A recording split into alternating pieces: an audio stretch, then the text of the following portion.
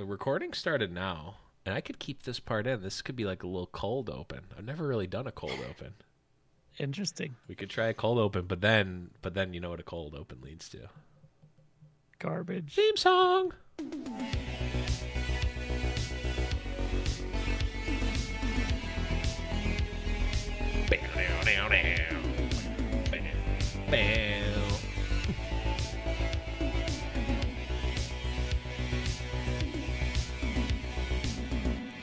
Hello, everyone, and welcome back to Rune Terrible Radio. I am your host, The Blevins. Joining me, as always, is Saucy Man. What's up, buddy? What's going on? Did you guys like that little cold open? That just came to me on a whim. Do a little cold open, and then we just do things here, yeah. Just drop it right into the theme song. Oh man, I love that theme song. Saucy, you want to give a little shout out to the little theme song artists? Yeah, I know. Yeah, obviously, you're very. You know. No, I'd met them previously. No, theme song was made by the good old boys over at Delver Music. They stream like live music performances 4 nights a week now, so it's pretty cool. Oh wow. Yeah, they're crazy. Crazy good. Yeah. Yeah. And that is actually awesome. But you know what's not awesome? Getting turn 1 Delvered into turn 2 Flip Delver. That's not awesome. No. You know what else isn't awesome? What's that? Going to play Legend of Runeterra on Tuesday night to find out the game's not on anymore. Oh! It was so funny. So Blevins and I were chatting earlier this week about like topics for the show and what we want to talk about. And we're just like, do we just cry about not being able to play the game anymore? So, spoiler alert, we're going to be crying for the next hour or so. Just tears. Mm-hmm. No content. Just yeah, crying. It's just going to be us crying for an hour.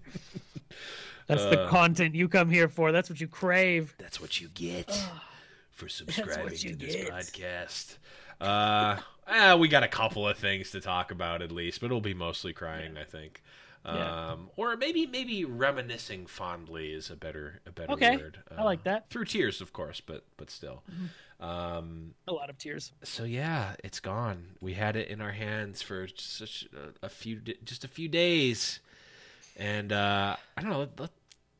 I know, Saucy, you got to play a lot. You had a couple of real big, long sessions on stream. Mm-hmm. Well, overall impressions. I mean, did you get a better feel this run? Was it? Yeah, it was cool because like last time I got in, I think it was very late on Saturday, and then I got Sunday to play, and that was it. Oh, okay. Because then I just didn't have any other time, so I got like 1 full day. And this time I took off work on Friday, did like a 10-hour stream, and then I did another 10-hour stream on Saturday, and then we did like 8 hours on Sunday. So we got to play a lot more.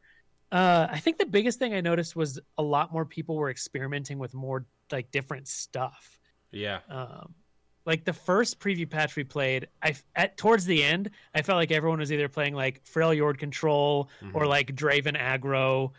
There was only like 3 or 4 decks I was seeing. This time I saw some crazy stuff, just insane things through the entire weekend. Mm-hmm.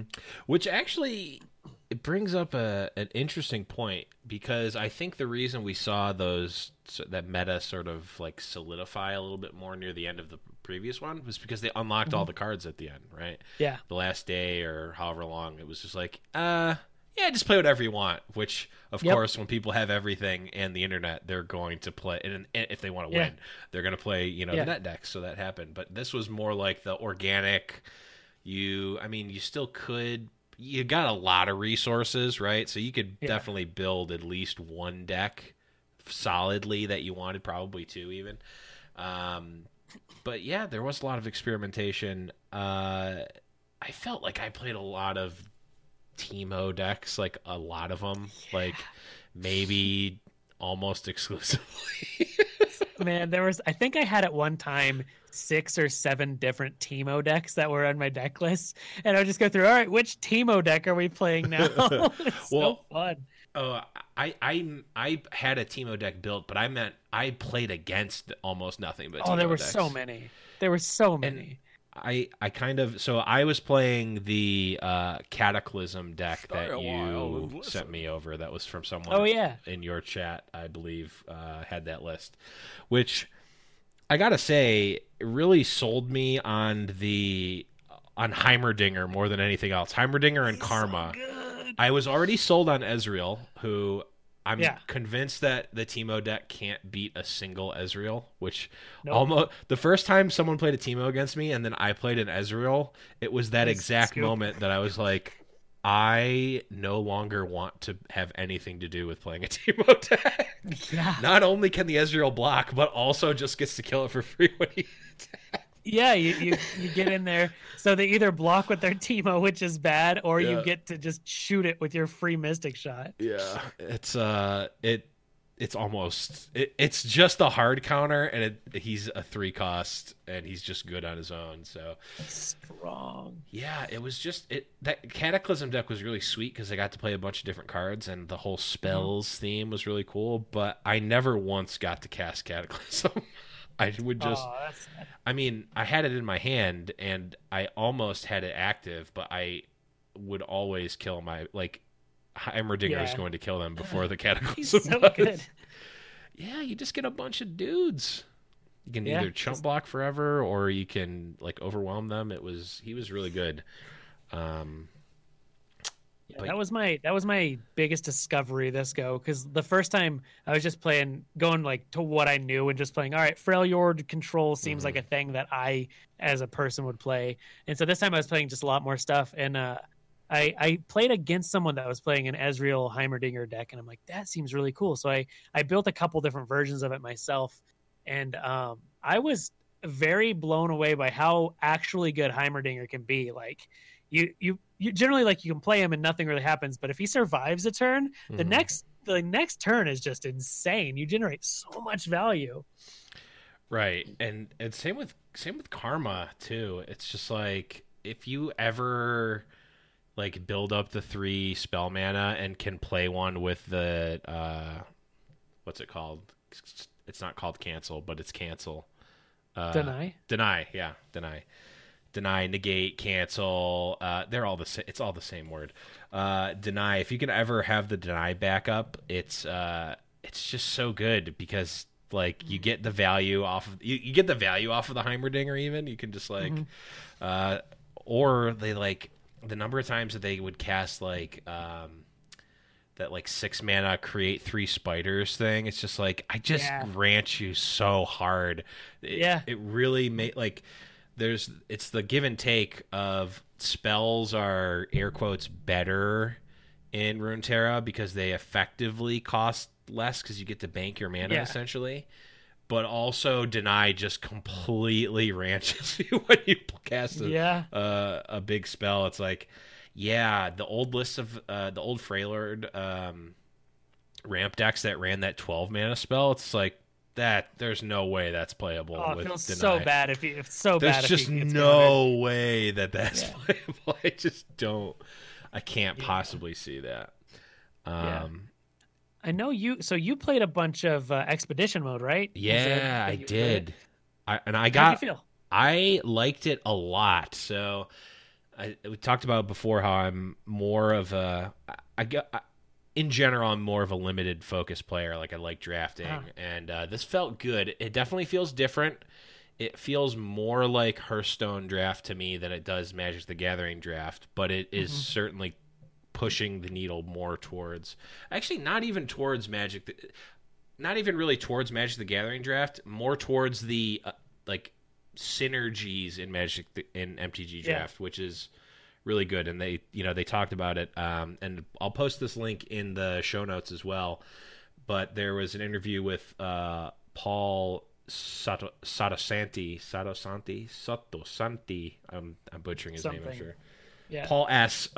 Who was the there you go. design lead for Expeditions. A really good interview there. It's about 30 minutes. Definitely check that out. But they based these packs on the synergies, and there's 23 archetypes. There's 23 archetypes. 6 of them are mono region archetypes, 15 are duo region, and then there's 2 bonus. So, and then basically your draft experience is shaped by what you pick, in the sense that you're literally getting presented things based on what you pick, which, I mean, really, for me at least, like, that's some of the most fun that you can get in like MTG Draft. It's like, oh, well, I think I talked about it before, but like Triple Innistrad, original Innistrad, was one of my favorite formats because there were so many like distinct archetypes, and like when you got that to work, it felt so good. It felt so good because it's like, I'm going with the mill myself strategy, and like I can get all these things and they all fit into different pieces, and it's not like some cards are made specifically for that strategy, but there's other cards that are good in that strategy and good at other things, and that's kind of like the packs are. Not only are the packs designed for that, but also you're getting presented packs that are good in your deck, so you can actually get that. Like you can get those decks online, and it's not always just my first pick was the Teemo Shrooms deck, so I have to pick the Shrooms every time. It's like you can go really into it, you can go kind of into it, you can keep yourself open. It felt really good, and in terms of my actual experiences with the expeditions, I did 3 total expeditions, and I got almost the complete experience of the full run of them. So my first one, I ended up getting 6. I think I got 6 wins in one of them. I think I lost my win and in match at the end, but it was a pretty like. I think I got 1, maybe 2 losses up to that, and then got to the 6th win and lost. My second round of expeditions, I made a Teemo deck that was not good, and then it got 2 losses almost instantly. Or I think actually literally went 0-2.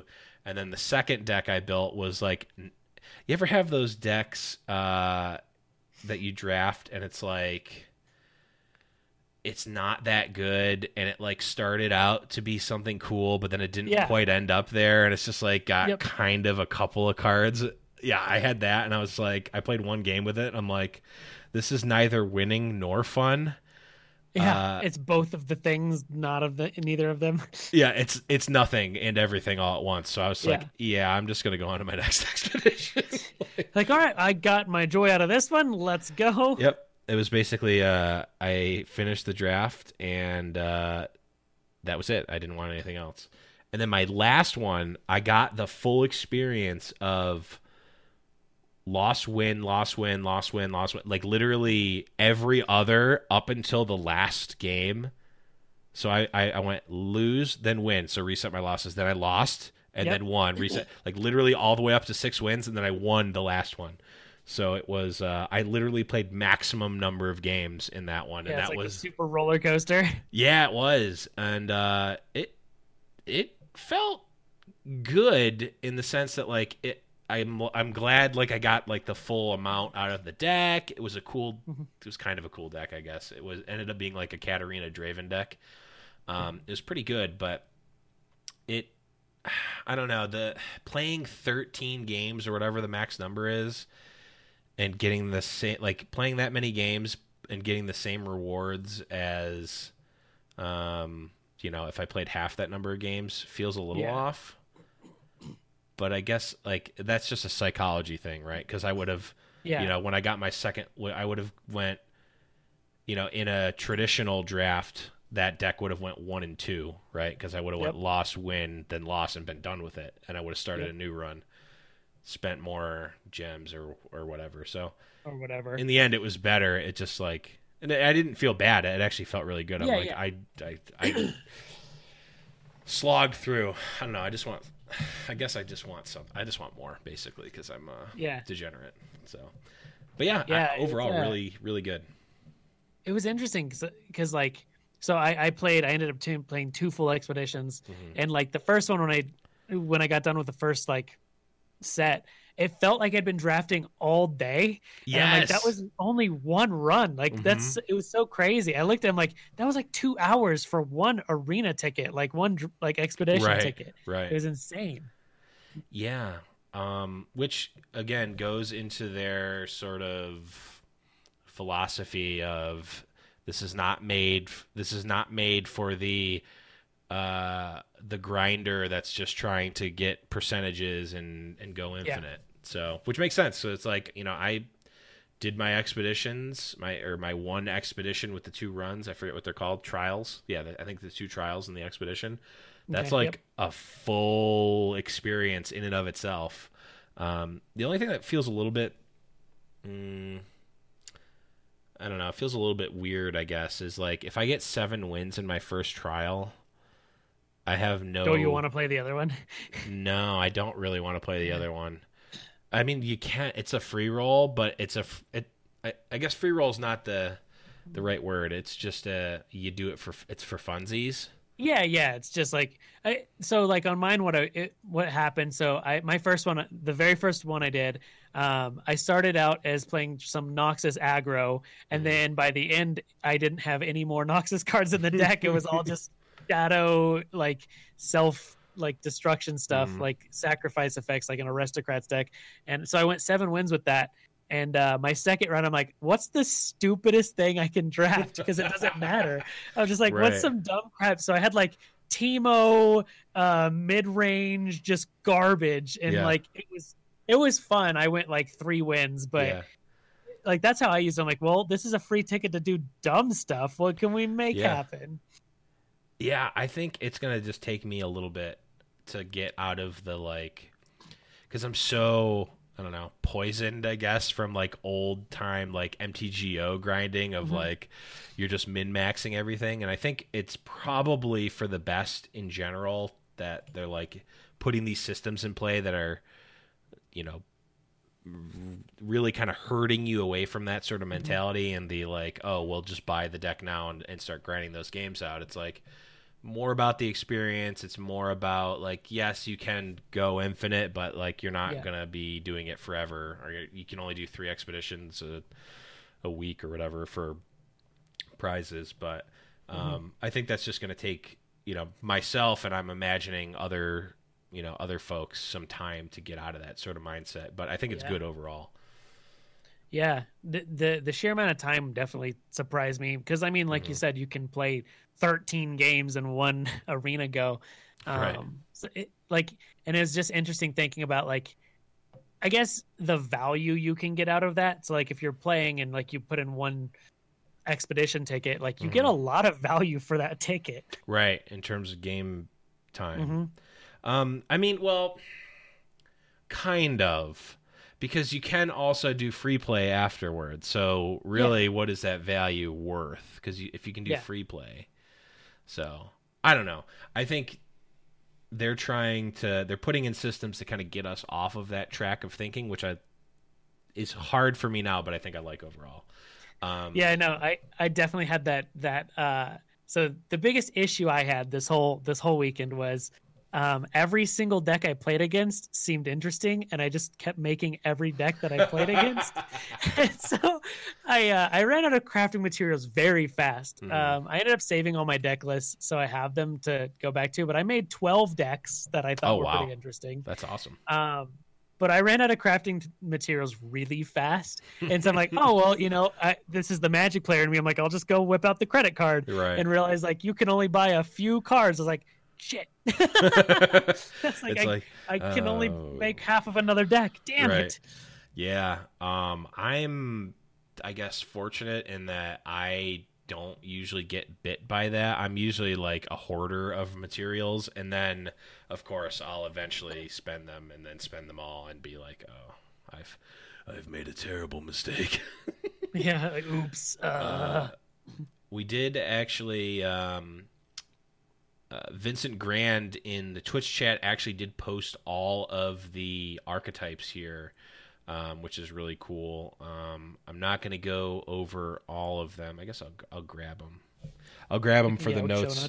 Yeah. They'll be in the notes if you guys want to take a look at them. But it's really cool. I just think like it, the fact that you can. So one of the one of the things that stinks about, like, especially Hearthstone draft, it actually doesn't stink in Hearthstone Arena because you're never going to have that synergy like be unlocked. Yeah, it's just never going to happen, so you never expect it. But like in Magic, it's like, oh, I'm going to draft the mill deck, and then you first pick that, you know, that mill card, and then you never see another one, or like you get like 2 early ones, and then you never see them, and then like in the back of your mind, I'm like, okay, well I can keep doing this, and then the draft ends, and you're like, oh.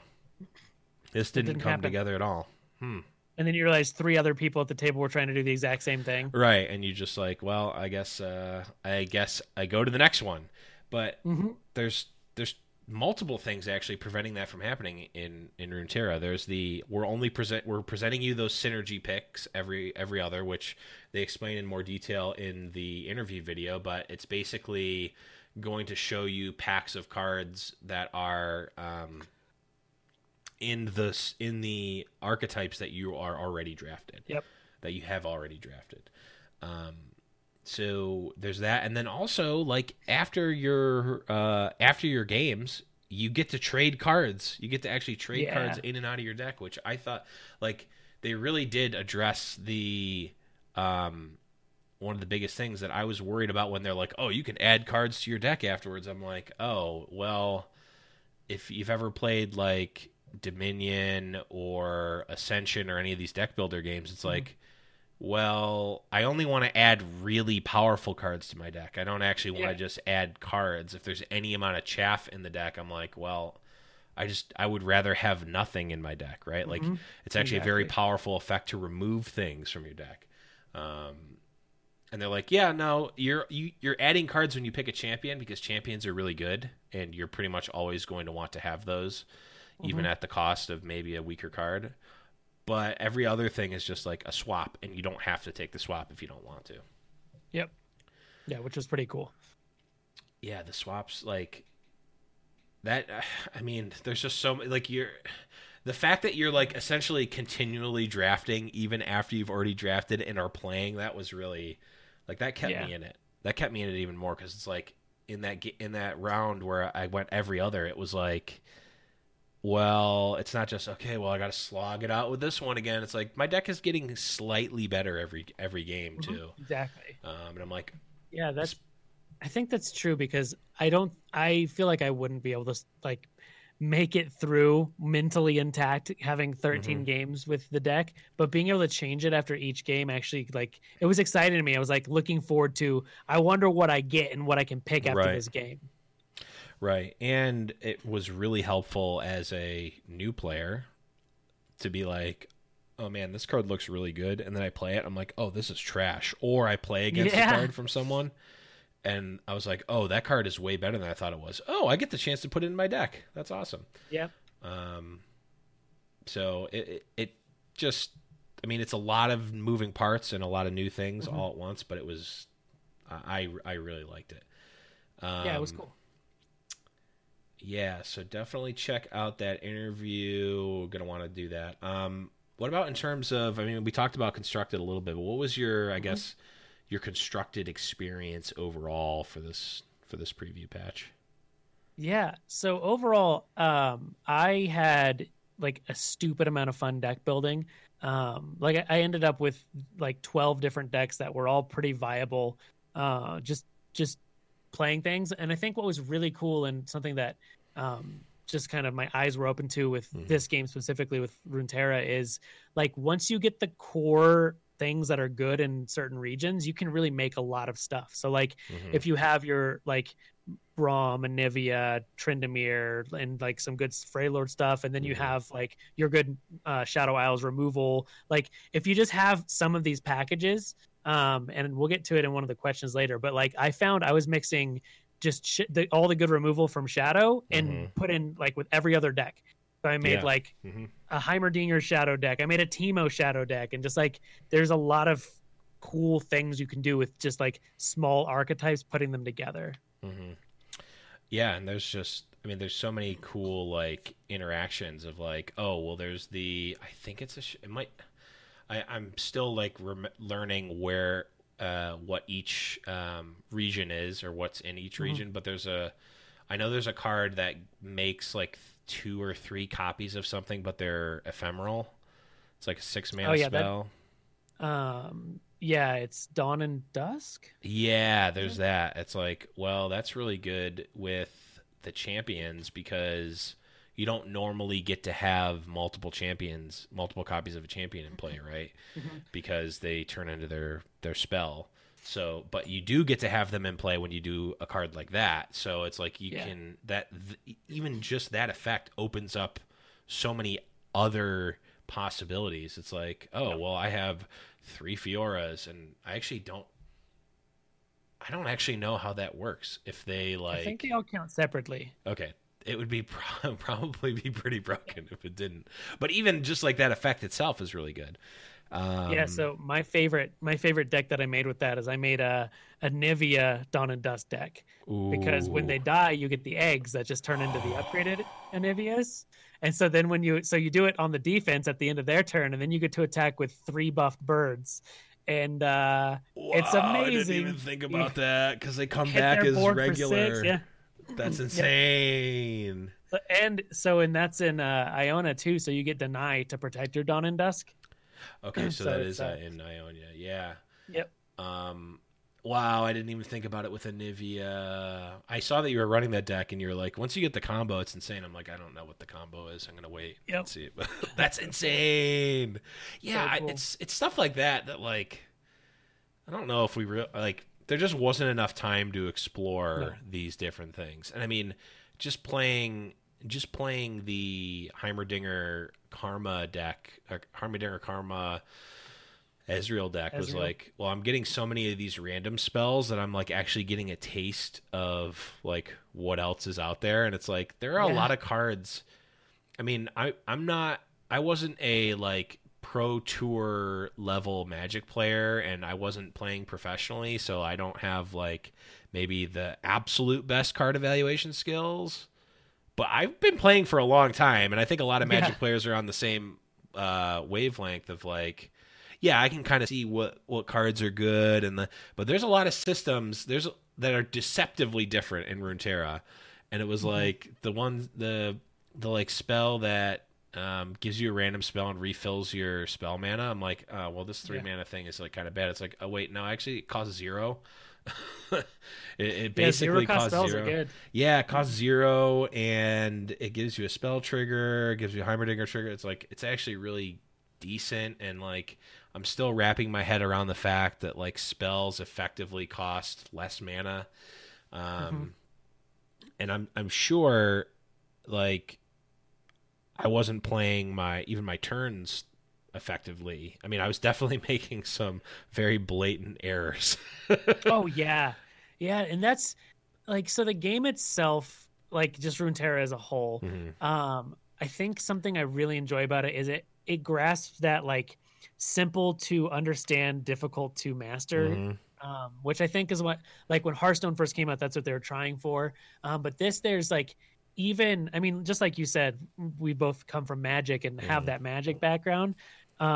There's a lot, it just plays very differently in this game. And there's a lot of strategy, like when you're going to attack on your turn, even when you're on the offense versus, like getting in the extra damage by attacking first, or do you want to play out some more minions, but then they could have their removal. And like you said, spells effectively costing less. So like when I first looked at the set, I was like, man, this card's 7 mana destroy units, pretty crap. Like that seems horrible, 7 mana. But then when you look at it, you're like, oh, it's actually only like 4 mana, kind of.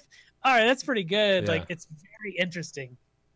Yeah, and like combat math is different because it seemed like when I was playing against people, like they either weren't thinking out far enough, or they were underestimating like things having haste, effectively everything having haste, or having haste and having vigilance, which is just like, it's a tough thing to conceptualize if you're coming from Magic, or if you're coming from Hearthstone, because it's like, I'm seeing like, I'm not even thinking like 5 turns out. I'm thinking like 1.5 turns out, and I'm like, you're putting yourself dead on board right now, and like you're attacking in a weird spot or you're not attacking, or like all these things. It's like I could tell. I mean, and I'm not excluded from this, but the play was a little bit sloppy for sure. Yeah. Just across. Yeah, there was and it's very interesting, especially when you're doing combat math, like having to decide if you're being too greedy or not greedy enough, or like how much damage you actually need to put in, because there's counterplay from your opponents, and like there's just a lot, especially when you're doing what is it, overwhelm math, or overwhelm, or yeah, overrun? That's trample. Yeah. Overwhelm is trample.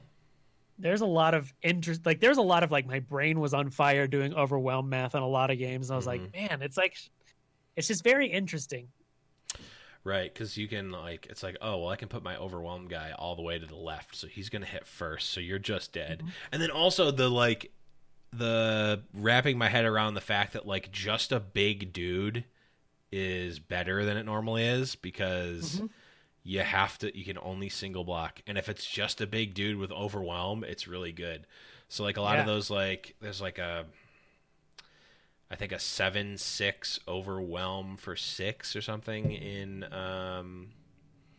Noxus, maybe, I don't remember. It's like a limited card essentially. Is it the challenger guy? No, well, there's that guy, but that's not who I was thinking. There's a 7/4 overwhelm challenger in Noxus. I was thinking of there's another guy. I know which one you're talking about. It's like a beast or something. Maybe it's not Noxus, but like that guy is way better than I thought he was, because I'm like, a 7/6 for 6. It's like all right stats, but it's like, oh wait, he has trample and you can only single block him. So like normally it's like 7/6. It's like, well, if they have 2 3/3s, he's just like trading down. But it's like, oh nope, actually it's gonna do that over 2 turns, where he's hitting, instead of hitting for 1. He's actually hitting in Magic. He might hit for 1 if you double block with 2 3/3s. You're over 2 turns actually dealing 8. So like that's a big difference, because the life total is the same. There's a lot of things that are different, but the life total is the same. So just conceptualizing that. Another thing in limited, and well, especially in limited, but also I think in constructed, that we both kind of came to the conclusion of, was Challenger is real good. Yeah, it's very strong. Yeah, it's like at first like the 2/4 Challenger for 3. And I'm sorry, folks, I'm not going to remember the names of these cards. I mean, eventually I'll learn them, but we're trying to remember an entire set of new cards. I'm trying to just remember what their stats are, kind of.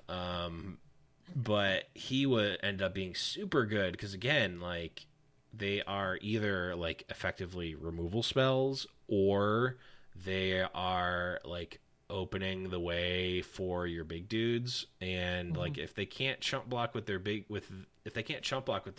on your big dudes, you just are taking it over.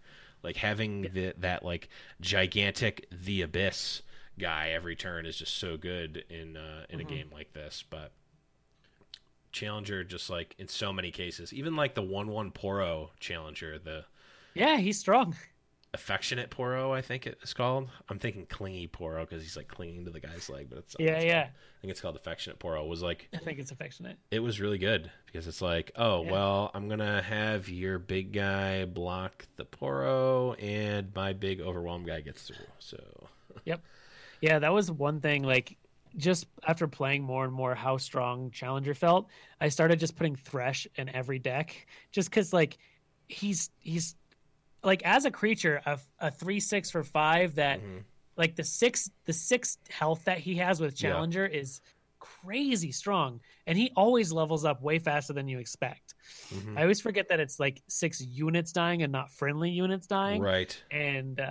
And like, I don't know, I've won a lot of games just because people forget his combat math. So like, you throw him on the far right, you always attack on the far right, and then things die, and then he becomes a 4/7 by the time to get to him. Yeah, I got ranched not by Thresh, but by Tryndamere. Oh, he's so easy to get destroyed by. I got ranched by Tryndamere because I had I got ranched because I didn't know how the interaction worked. But I had I think it was actually a Fiora that had I gave her quick attack. Is that what it's called? Okay. First strike. I'm just calling it the magic. I gave her quick attack. I gave her quick attack and buffed her up. So I'm like, oh, I'm gonna kill this Tryndamere, and then I'll deal with the big guy next turn. I don't care. Well, I pull with the Fiora. I quick attack him down to kill him, and then he levels up. I'm like, okay, and then I see he's leveled up, and then just kills my Fiora. I'm like, yep. So he dies, but he doesn't actually die. He just levels up. Because, like, in Magic, it would be like, when he dies, return him to the battlefield leveled up. Yeah. Would be kind of how it worked. But it was actually like... Yeah, exactly.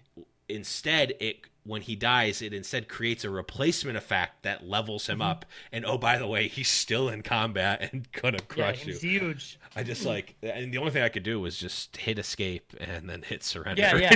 I was like, well, I got a good learning experience. Yeah, I did this for science, and we got there. Yeah, there's just so many things like that. I mean, I think we talked about it in the pre-show. There's like the way the stack works is different than in Magic. It's like you set up the stack and then they respond and set up their stack and then everything resolves, right?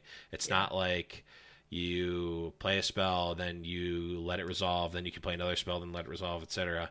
It's like, nope, it all goes on, then it all goes off. And then also, once attacks are declared, that's what happens, right? There's no like play a spell, resolve it, then like the drain one from anything, or drain one from a unit, make a spider, got a lot. It got a significant amount worse for me in my eyes, because what I wanted to be able to do was, have them declare attacks. I drain a guy, create the spider, and then block another guy. Block with it. It's not how it works. Can't do it. No. Can't do it. So there was a couple of times where, like, if it were Magic, the way I sequenced it, I could have done something better or cooler, but it was like, oh, nope, I need this to resolve entirely, then I need to cast this after it resolves, but you can't do that.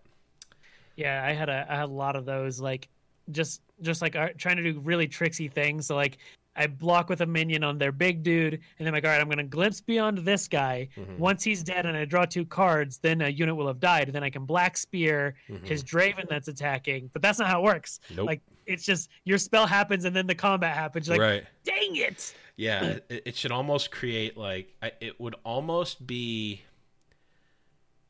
helpful to visualize it if when attacks were declared, it actually, like, created a little, like, uncounterable spell that was like, attacks are happening, and like that goes on the stack.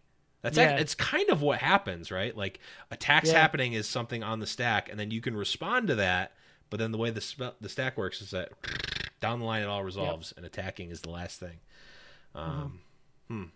Interesting. I wonder, they probably wouldn't do that, because that would probably create even more confusion when you're trying to deny their attack. Like, I want to deny your attack. I mean, that would... Maybe we'll get a spell like that. Yeah, I mean, it would be fog, right? Like, that's not... I mean, it's not a broken spell, right? No. I mean, we have all... There's... Another thing I was just blown away by is how many ways you can ready your attack in this game. Holy crap.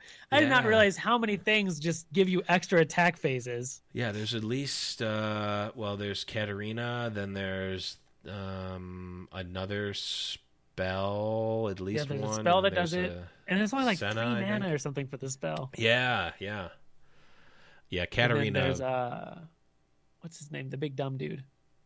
Darius? Garen. Does Garen do it?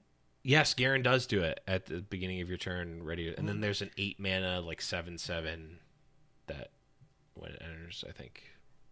And then there's doesn't Lucian too? Yeah, Lucian. Yeah. He has a readier attack. There's just so many that I just did not expect. Yeah, and let me tell you, if people are bad at combat math now, let me tell you, when you are attacking multiple times on their turn, their combat math does not get better. I'll tell you that much. I'm like, Katarina, go. Okay. I think I saw you, when you were playing that limited game, and like you had to level up Katarina in your hand. It's on their attack, and he played a minion first. So then you're like, all right, just go into attack step. Yep. So you get to attack before he got to, and you killed half of his attacking squad before they could even attack. Yep, it was like, they should not have played a unit. Yeah, that's the game, right? Like, there's so much of that you can. There's so many decisions to be made, and they're not obvious, but there are so many games I'm like, all right, the only way I win this game, because they have close to lethal on board, is if they just play a minion first, so then I can Ruination. I'm like, this is the only way I'm winning, and then they would. I'm like, yeah, we get there. Yep. I had multiple times where I'm just like, I just need them to play. I need to play something. I need to like try to play something so that they can respond. Or no, I'm like, I need them to just play anything right now. I need them to play anything at all. I need. Oh no, it was one time. I think they attacked, and I'm like, none of my blocks are good, but I need to block here so that they play something. So I don't remember what it was exactly, but I'm like, I need them to play something here, even though they had no reason to. Like, they just press the button, forehead. Like, you'll just win if you press the button. So like that sort of stuff, I think that's the type of thing that you just don't get at all in Hearthstone, right? At least not that like direct interaction. It's like, they can misplay their turn, right? And then you get your turn and you can win off that. I mean, people definitely do that, but it's not like you're not as actively like baiting people into doing things, right? Like I'm not, I'm making this bad block so that they think that they do something.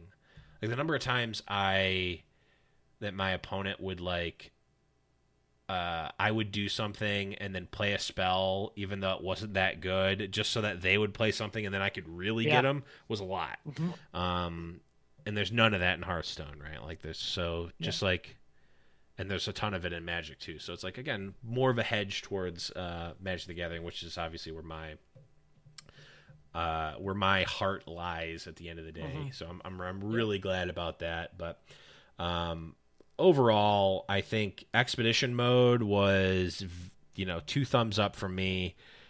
It, I think, really, it really did what they said it was going to, right? Like the archetypes felt really good. The synergies, the draft experience felt really good. Even the literal max number of games felt good. And like at the end, I like put it all. I'm like, I'll get if anyone wants to take me up on this bet, I'll like bet gifted subs like that I'll win this, and if not, you have to sub. So I got someone to do it, and I won. Also shout outs to Kesset for taking that bet. Love you, bud. But it was just a fun thing. Like it was like, I don't know, an hour and a half at least, if not 2 hours, for that one trial that I ended up getting 7 wins, and it felt really good. So 2 thumbs up for Expeditions for me. In terms of constructed, like the decks that I played were fun. I played that Cataclysm deck that you sent me. I think, did you send me another deck too? I don't remember. I think I only played decks that you sent me. Deck. You definitely sent me the the Cataclysm deck had Heimerdinger. Maybe you sent me another one. I think I sent you another one first, and then I sent you the Cataclysm. Oh yeah. They felt good. I guess it was hard for me because I didn't play as much constructed. I only really had one like super long session. Like I had an 8-hour session, and then everything else was just like sporadic play. So I didn't get to play as much as I wanted to. And I didn't play much constructed. I only played, maybe 20% of my time was constructed. So I just like didn't get as much experience or exposure in it. And kind of like what you were saying earlier, it was like people were playing a wide variety. Well, for me, they weren't really playing a wide variety. They were just playing like unoptimized decks, which was like, okay, I mean, this is cool, but like I didn't lose a single constructed game. Just like I played maybe, I don't know, 5 or 6 games and just didn't get close to losing any of them. And it's like, well, I guess I had fun. I almost cast Cataclysm 6 times, but I didn't actually. Right. There was a lot, and I think a lot of it, like you said, since we didn't get the full card pool again, like I really enjoy being able to be like, all right, well, I don't have these cards. I have no way to get these cards. what can I put in that's close? And that's when I started putting just Thresh into everything. I'm like, I have Threshes, but I didn't have what is it that I don't know the guy's name. The guy who makes all the ephemeral dudes when he attacks. Oh, I know who you're talking about. No idea what his name Hecarim? is. Hecarim, yes. Yeah, I didn't have any of him, but I had a lot of Threshes. So I was playing the Zed ephemeral deck, but I just put Thresh in its place, and like it was still good. Like he's leveled up, he attacks, he throws Zed out from your deck. Like let's go. It was pretty strong. Oh yeah, I think we both kind of realized the 6 mana 5/5 summon a dead or resurrect a dead hero, like the highest power dead hero. That guy was nutty. He's insane. Yeah. Twilight Thing? Is that his name? I think his name actually is Twilight Thing. I think that's what. Twilight Thing, I think is what it is, right? Yeah. They name pending, but Twilight Thing. Twilight. Oh, it's actually the Rekindler. I was very close. Oh, Twilight Thing. Actually, the Rekindler. It's an anagram for Twilight Thing. Yeah. As we all know, as everyone knows this. Yeah, it's an Easter egg. You guys just open a book sometime, guys. Come on. Yeah. Where the hell did I get Twilight anything from? It's like, God. Well, the Twilight is kind of like if you're rekindling the light, except you're not. You're like putting it out. Love that. No, there's nothing. Yeah. I've got nothing for you, man. I tried and I failed. But oh man, woo! I'm on a roll tonight.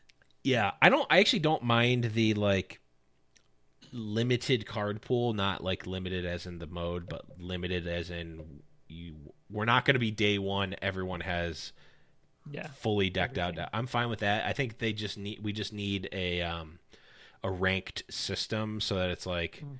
You're either if people are just playing random garbage and you're winning a bunch, you're gonna get out of that sort of tier of people, right? Like you're eventually gonna ascend to a point where people have similar decks.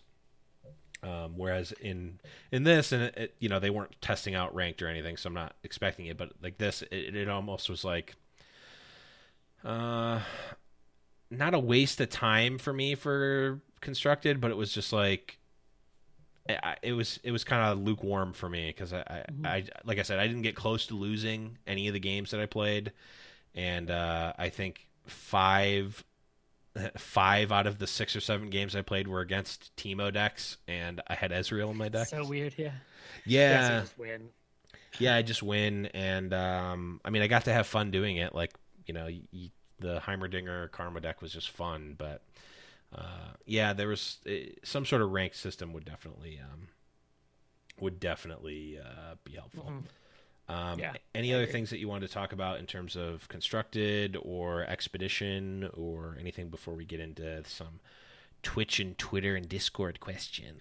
Yeah, I think the last real quick thing I wanted to post on, were there any like so we had the 40 cards balance changes. Were there any cards post balance change, because they weren't all like nerfs, but that you were kind of surprised by? Yes, actually, and you witnessed my surprise as I was playing it, and that was Draven. Because I mean, big one. Prismad actually on our last episode really hit the nail on the head. He was like, "Yeah, I don't like this change because I think it completely destroys Draven," and I'm like, while we were recording that. In my mind, I'm like, yeah, he's probably a lot better than me, but like, there's no way Draven's gonna be that still worse. Good, right? He's awesome. He's still fine, but I played him in my expedition, and let me tell you, the number of times that additional power was relevant was almost every single interaction I had. Like every combat step. Yeah, it's like you really want 4 power, which you can get with using a blade, but I don't want to use the blade the first time if I don't have to. I want to like get a blade, and then next turn use a blade, and then actually I guess you have to hit twice to these. I don't know, whatever.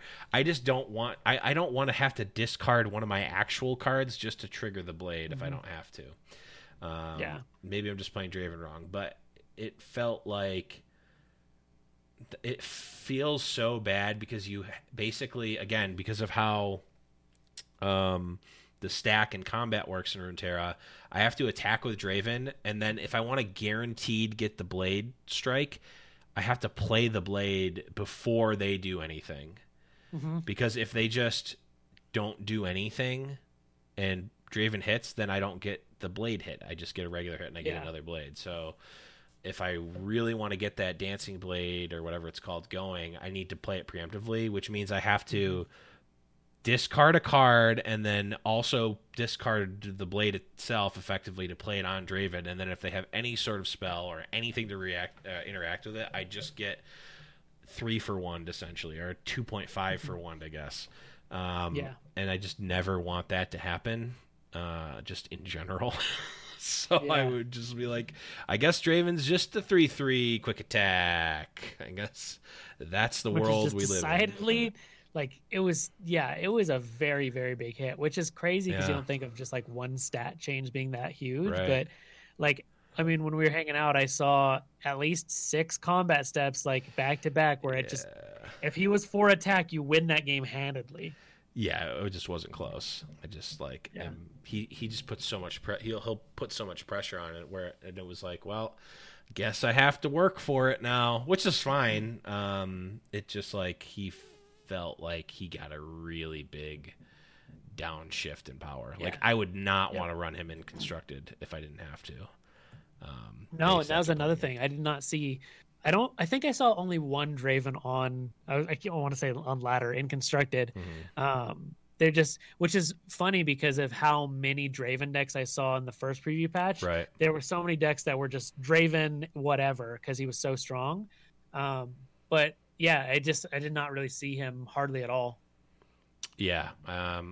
Part of it is probably people generally overreact to nerfs.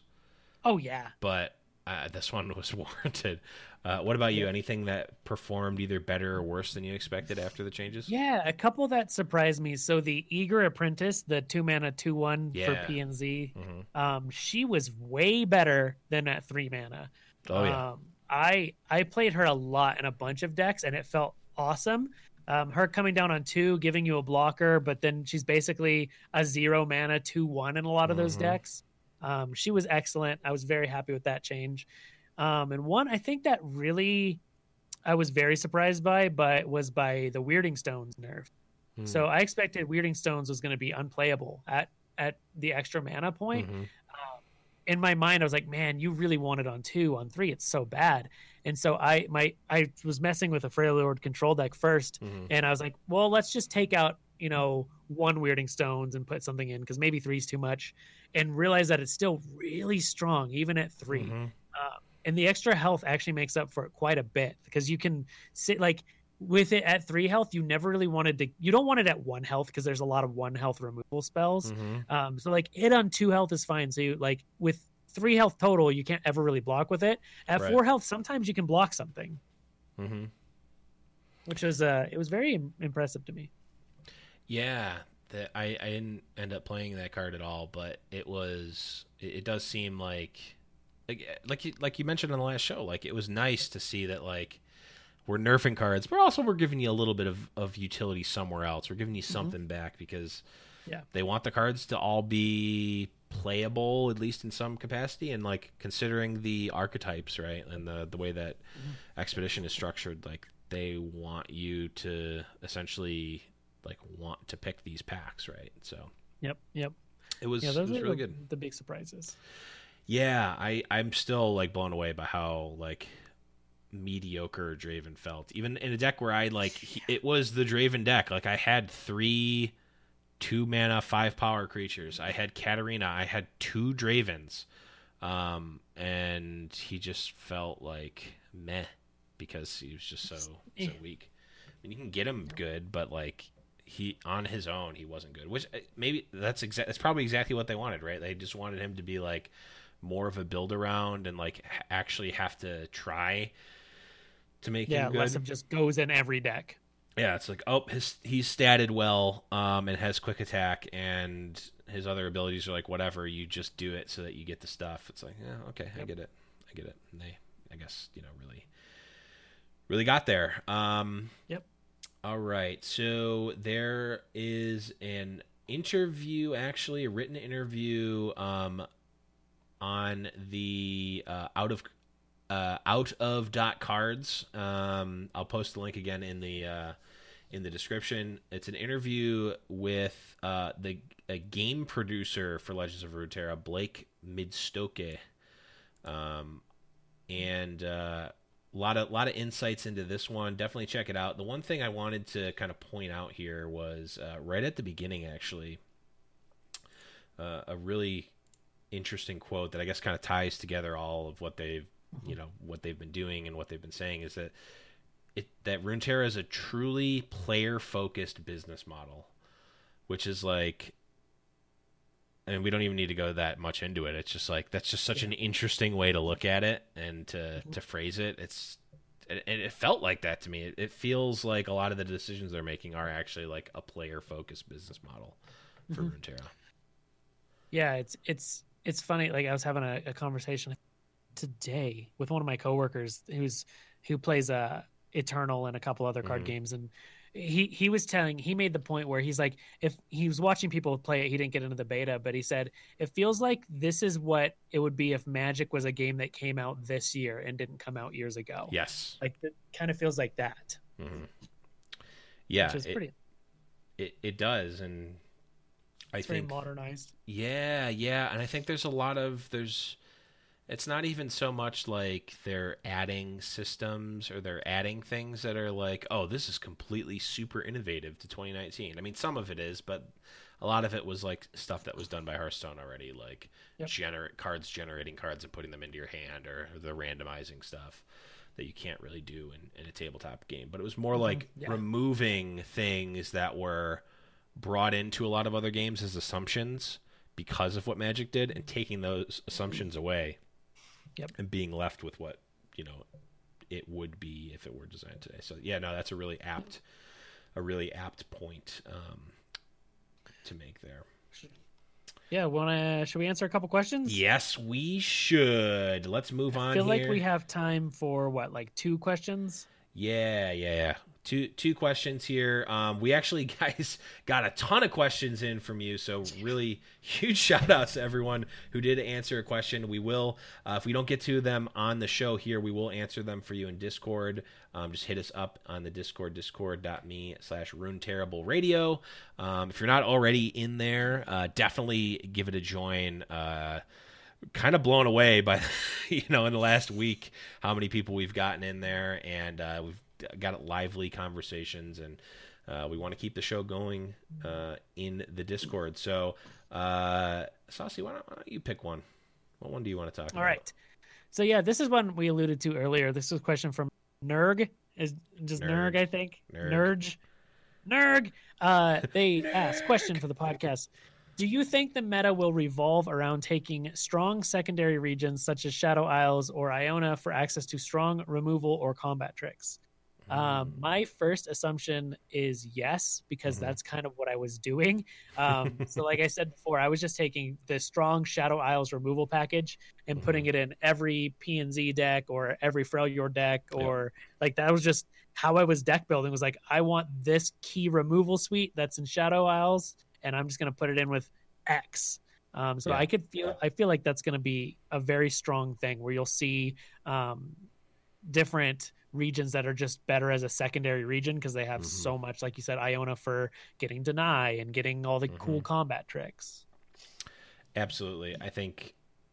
The cool thing is each region has kind of like a primary and a secondary sort of function. Theme or function.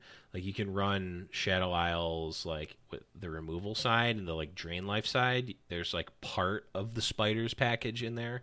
There's part of there's the main focus of like the ephemeral and resurrect stuff. Like and that's all in one region. Like you can take any one of those pieces, add it to something else. And like that's the cool thing about Runeterra right now is like, oh, well, how does like the spiders kind of like fit together naturally with the Noxus spider? I think it's Noxus is the other one. Noxus spiders. With Elise.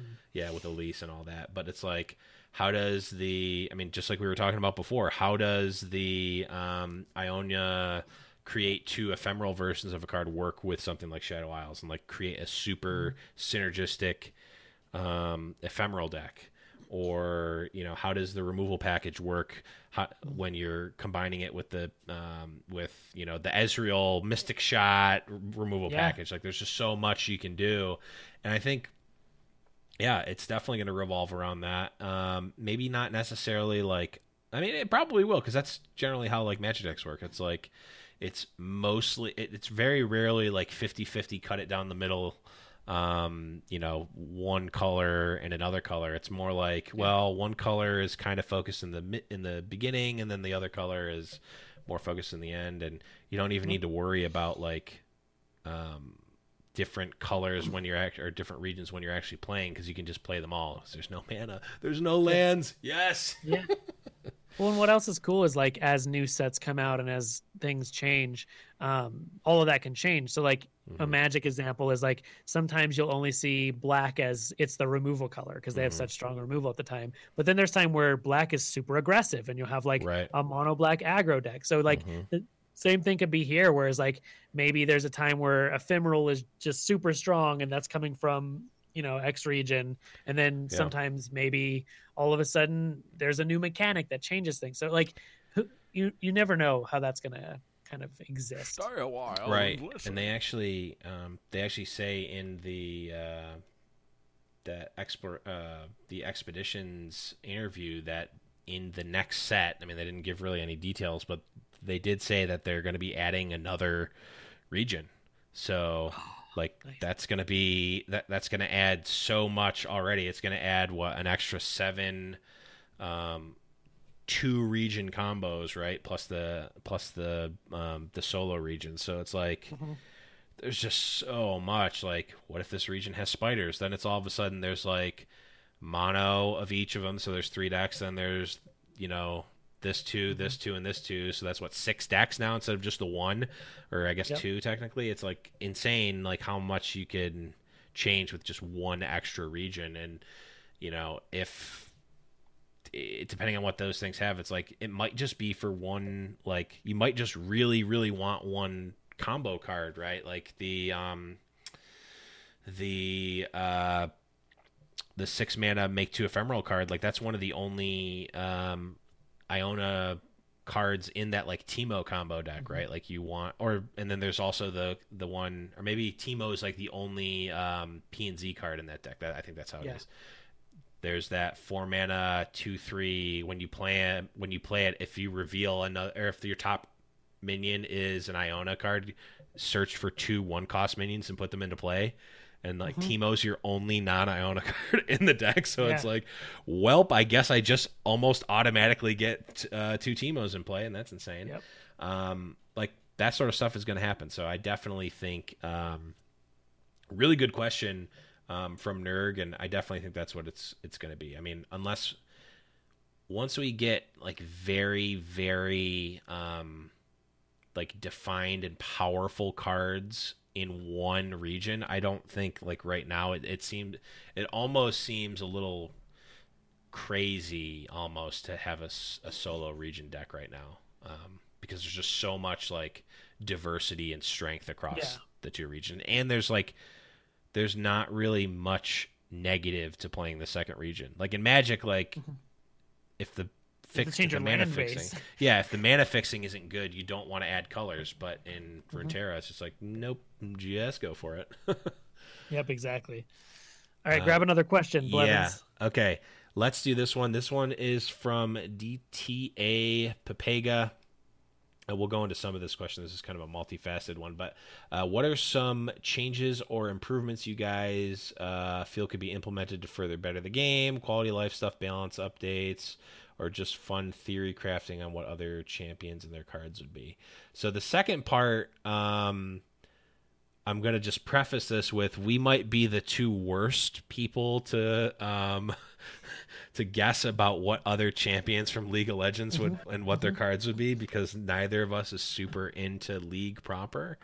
So I'm just gonna I'm just going to take that part of the question out. Yep. There are other people eviscerate it.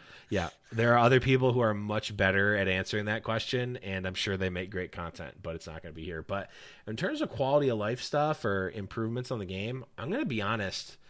A lot of it is extremely good considering how early of like an alpha or whatever you want to call this is. The only thing I really want better explained is some of the interactions. There's just not like in Magic there's the like very defined like hierarchy and like almost like order of operations of how things work. So very few things in Magic the Gathering are subjective as to how they might work. It's all very objective based and logical based. I mean, some of it you might have to look into the rules on the back end, but it's like very like where the colon in the activation cost absolutely matters and can change what a card can do. So more of that, or at least some way to do that. Oh, that actually, so specifically one thing that I absolutely want more clarification on is if a minion's ability just happens when you play it, or if it like when you cast it, it creates a spell that goes on the stack. I don't know when that does or doesn't happen. And I like Anivia when she attacks will create that blizzard or whatever it's called spell on the stack. Yeah. And then it happens. Whereas other things will just happen automatically. And I want some sort of delineation, and I want a way to know, like from looking at the card, whether or not that's going to happen. Yeah, because there's like like the 7-cost dude that if a unit died, it kills the enemy's 2 lowest power creatures or something. There's like that one, and it does the same thing where it creates the ability on the stack as well. But then some things you can deny that, or you can. You can. So I'm like, can I do that every time, or no? That makes sense. I think for me, the biggest quality of life things, obviously, like I want a friends list, so things that. But I think the biggest things for me, I want to play the game. Being that you should be able to import a deck from inside of editing a deck, like that made me so annoyed. Like where you had to back out of the menu to go to the other part of the deck to import a code. The overall menu altogether is kind of confusing a bit. Like finding where your quests are was kind of annoying. There's just like nitpicky things like that. That was the biggest thing. Like importing a deck from inside when you're building a deck, like. It was so annoying having to like back out because there's so many times where I'd get like halfway through a deck and I'd want to like import a deck to kind of compare it. Like being able to do that would be nice. Comparing decks would be really good. I'd love to be able to do that. And I just thought of one that was really, really annoying, but I can't remember what it was because I just lost my train of thought. Well, while you're thinking of that, I got another one that I know is too early, and I know is probably not on the radar right now, but I want to start the complain train right now. Spectate mode, because it's absolutely needed to run tournaments. I don't care if Riot doesn't want to run tournaments right off the bat. I want to be able to run community tournaments and cast tournaments, and it's just can't do it unless there's can't do it easily and effectively and cheaply unless it's there's a spectate mode, because then I had to hire a producer and they have to have everyone who's participating stream their game, and it's just such a I mean, the people I know that can do that are really great, but it's a whole hullabaloo where really I just want to be able to tell people, let's do that. I mean, my real dream is like, let's get a tournament client with spectator mode so that I can just like create a code. Like they had this in Artifact. That was one of the great things about Artifact, was like you can just run a tournament and super easy, have people join the tournament and all that. But I know that's a while away, and I know it's probably somewhere, but I'm just starting it now. It's a thing I absolutely want. Get it going. All right, I figured out my last two. I have two. Okay. I want, when you import a deck string, I want an autocomplete, like where it would automatically use your materials and finish the deck for you without you going in and individually making cards. That I really want. And then this one, I don't even know. It may be a thing, and you're going to call me stupid. I want to be able to see graveyards. Is that a thing? I couldn't figure out a way to do that, to see what cards were in a graveyard. You know, I don't actually know. Yeah, because there's like a lot of, because I was playing a lot of, you know, self-sacrifice decks where you kill your creatures, and like I want to know how many Shark Chariots I have in my graveyard, and I want to know, or how many have I killed all of my minions that I think are dead. Like I want to be able to see graveyards. Yeah, or at least like the cards that it's relevant to, right? Yeah. Like if you're looking at oh god, I forgot what he's called already. If you're looking at Twilight Thing, and yeah, Twilight Dude.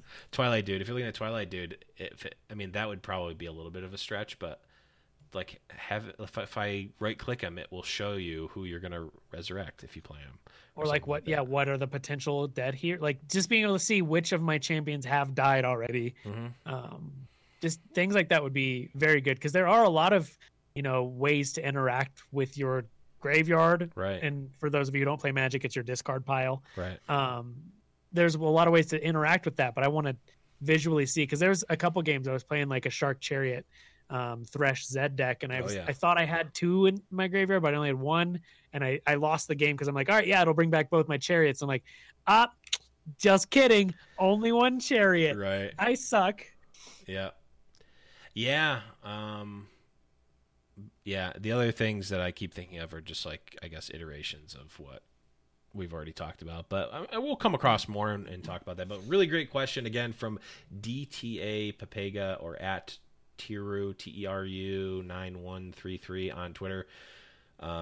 Thanks everyone for submitting questions. Again, if you want to tweet at us at Rune Terrible on Twitter, you can tweet us questions there. We have now a questions. What's it actually called? Rune Terrible question. We have a place in the Discord that it makes sense to submit the questions. Oh yeah, there's like a listener questions. Listener questions. There it is. I couldn't look. Even if you want to, on runeterrible.com on our website, there's a contact form. If you want to send us a question there, you can as well. Oh, ho, ho, ho, ho. We are that fancy. We got it all. Yeah. We got it all. But speaking of it all, that is all for the show. Thank you, everyone who submitted questions, everyone who listened, all that good stuff. Saucy, where can people find you on the internet besides all of our great Rune Terrible stuff? Yeah, so of course the biggest things like runeterrible.com, the Rune Terrible Twitter, all that, because this is the thing that I'm super passionate about right now. I know Blevin's super passionate. I know all of you listening, obviously, listening to a podcast for a game that's potentially 6+ months out. Like, don't say such awful things. It's going to be out on January 1st. Okay. Absolutely. No, we're getting it for Christmas. Beta will. We're getting it for Christmas. but yeah, I'm just Saucy Mailman everywhere on the internet. Twitter, Twitch, Instagram, Spotify, all the places. I stream 5 nights a week.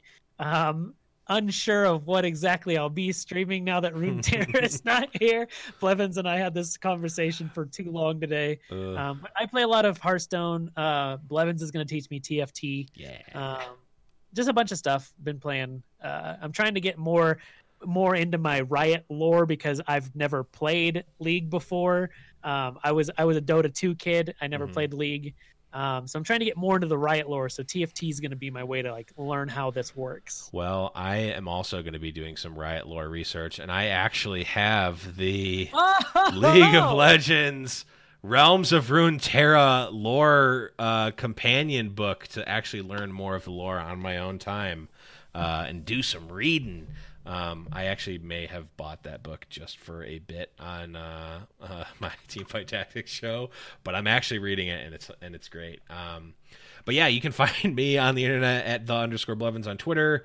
The Discord is going to be the best place to find me. Discord.me/Runeterrible Radio, and just on Discord in general, I'm Blevins.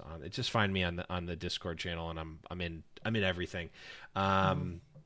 But make sure you're also following the Twitter at RuneTerrible. RuneTerrible.com also has all of our links. You're definitely going to want to go there. At some point, we're going to be getting some more content on there, but it's at least at the very least, a place to contact us and a hub for all the content, if you will. Get your questions in, guys. We want to go and talk about them on the show. We really do appreciate it. But that is going to be it for this week. In terms of schedule and upcoming stuff, it's going to be case-by-case basis. If we've got stuff to talk about and you guys are, want us to talk about stuff, let us know. We will definitely be doing that. But we're going to be on a tentative basis in the interim while we wait for the game to come out, but we will absolutely still be active on the Discord if nothing else. So contact us there and keep the conversation going. But that's going to be it for this episode. Thanks everyone again for Saucy Mailman. I am the Blevins, and we will catch you guys next time on Rune Terrible Radio.